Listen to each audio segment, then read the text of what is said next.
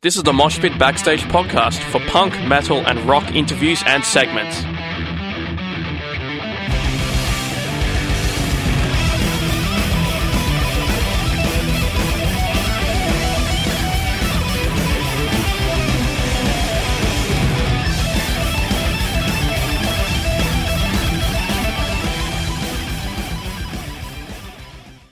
And now we have an interview with Sam from Caligula's Horse. How's it going, Sam?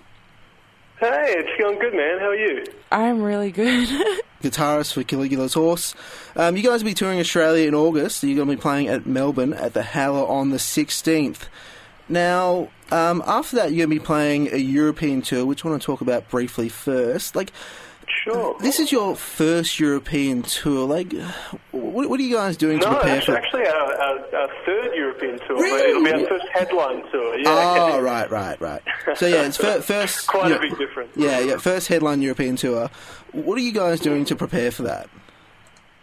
Well, I mean, the thing is that the music itself isn't something that's too difficult for us to prepare for. We just rehearse as normal, make sure our gears work and all that kind of stuff. But the big thing is, realizing that you're going to live on a tour bus with a bunch of stinky dudes for 35 days. And, it's one of these things that homesickness and all those kind of concerns obviously take over at some point or another. But, I mean, other than that, just, we try and kind of stay healthy. We try and stay fit. These are the kind of things, the kind of routines that we try and plan ahead before we go to places like Europe, because it sort of keeps you alive when you're on the road like that. Interesting. Yeah. Now, you're going to be playing with I Built the Skies and Circles for most of those dates. How do you go about getting together with those guys for this tour? So they're all really good friends of ours, just through the Australian scene, the people that we've gigged with in the past, toured with in the past. And it was funny, we were sort of talking about supports. We considered, inevitably just which European bands you choose to support on a, European headline tour. But we sort of kept coming back to this idea of putting together a package which was, we called it an Australian invasion. Like it was going to be this big kind of package that was sold on the idea of it being a couple of the bands that would normally tour together in Australia but would never play together in Europe. And the novelty was just too much to pass up, It seemed like such a good idea, so here we are. Yeah, no, that's the part I really love about this. The fact that it's not... Because, music in general is very global these days, but I feel like Australia, to a large extent, often has kind of a unique... For whatever reason, a little bit of a unique flair on a bunch of things. And, it's great to see a bunch of sort of our style of kind of heavy prog go over there and show them how it's done. Yeah, absolutely. I mean, if nothing else, we all sound pretty different, I think. We're a fairly diverse bunch of Aussie bands. There's definitely a kind of shared quality to us, whether it's just the irreverence or the, boisterousness. I don't even know. There's got to be some kind of national identity that we share, surely. Now, moving back to your Australian shows, or I guess sort of shows more generally, this is a question I ask whenever I'm interviewing a band about a live gig or some tour of some sort. When you're on stage, what is it you're aiming to do? What is it you're doing on stage? Well, I mean, from the very beginning with Caligula's Horse, we're obviously a band that take our music very seriously. It's fairly studious, it's fairly technical at times. But from the very beginning, we were in agreement that it needed to be as much a matter of kind of communicating energy and expressivity as it was about the technique. So we try and create something that's really kind of energetic, really draws the audience in, that demands a little bit of a kind of back and forth between the audience and us, like a feedback loop. So for us, it's very much as much about transferring that energy as it is about nailing the songs, even though, we obviously wouldn't surpass the latter for the former. But yeah, that's sort of our rationale, I think. It's a pretty good summary of it. Very interesting. So when I last saw you guys, something, interesting happened. Something that I noted, and I actually put it in a note that I kept for if I happen to interview you guys subsequently. You had an encore, which was kind of fascinating to me because you didn't have that previously. Talk a little bit about why you decided to add it and what the discussion was like in the band when deciding to do that. So which encore particularly? Sorry, there's so many Australian shows. It would have been the Melbourne show. The last one, 12 Ninja one, a headline tour before that. Yeah, I don't think we did an encore there. No, yeah, there was definitely an encore. Jim got on and did the spoken word track, and then you guys came back on stage. Yeah, no, sure. So like, there's just a blur of so many shows that it could be. It's done different encores of many of them.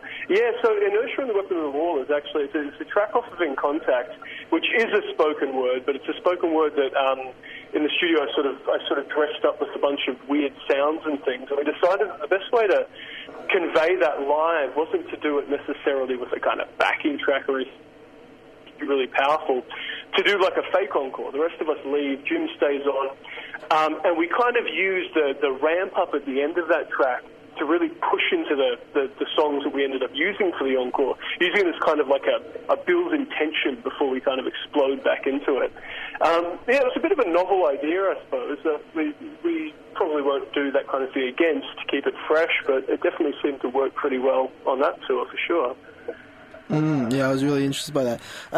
As we're talking about In Contact, you sort of mentioned around its release that it might be a little bit more divisive than the previous album. What's it like? Have you seen a divisiveness? What have you heard? Well, I mean, like, reviews and things were fantastic. Like, I remember mentioning that it was a fairly divisive album, I think, fairly early in the press cycle. But what I meant by that isn't that it was going to be something that sort of polarizes people necessarily, just that it was going to be something that requires a little bit more from the listener to really, become immersed in. I mean, what we've seen since it's been released has been amazing. I mean, it's, we often reflect on how these different albums seem to have translated, and we sort of see Bloom, the album before this, as a bit of a breakout for us. We saw, crowd numbers rise after it, but within Contact, we've seen something even greater. Like, Jim sent me a video the other day of a Twitch streamer who was doing, custom Guitar Hero runs for In Contact stuff for like ages, and people were loving it and giving donations. Like, we've had these sort of realizations since In Contact that it seems to be spreading a little bit further, even if the album is a more complicated and more kind of demanding listen. So it's generally been, I would say, very positive for the most part. That's really good to hear. Yeah. One last question before we let you go. Sure. I had a chat with Jim about regarding the album when it came out. I sort of wanted to get your words about sort of how you approached the album and what was it like writing it.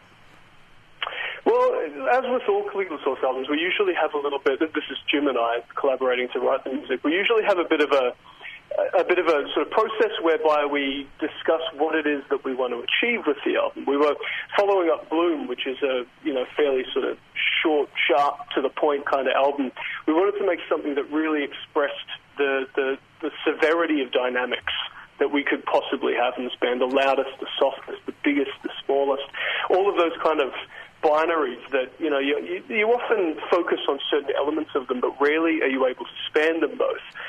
That was pretty much the first idea behind the album. When we started creating it, it was really just a matter of, kind of going back through and auditing whether we were getting closer to that, whether we needed to create stuff heavier, lighter, whether we could fill in the shade, whether it was too sort of directed towards a single mood, all of those kind of questions.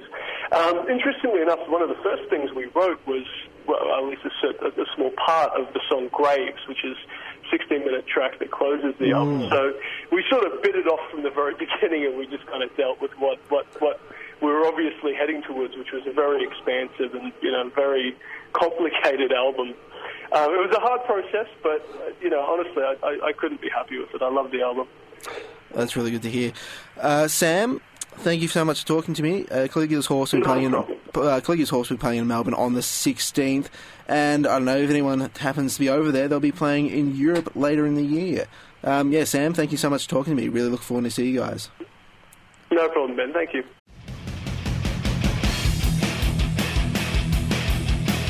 Thanks for listening to the Moshpit Backstage podcast. You can subscribe to us on iTunes and Omni.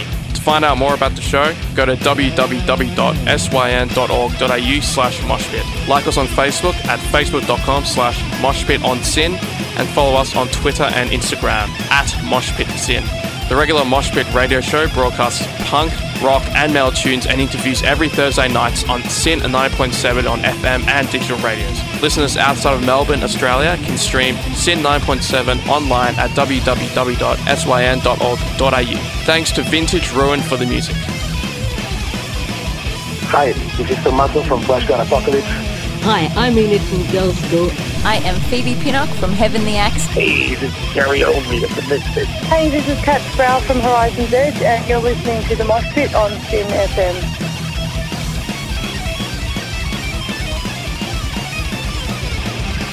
Hi, this is Einar from Leopard. Hi, I'm Virginia Lilly from the band Lily. This is Raul from 1349. Hey, what's up, everybody? This is Ali from Zebrahead. Hey, everybody, this is Charlie Benante with Anthrax, and you are listening to The Mosh Pit on SYN.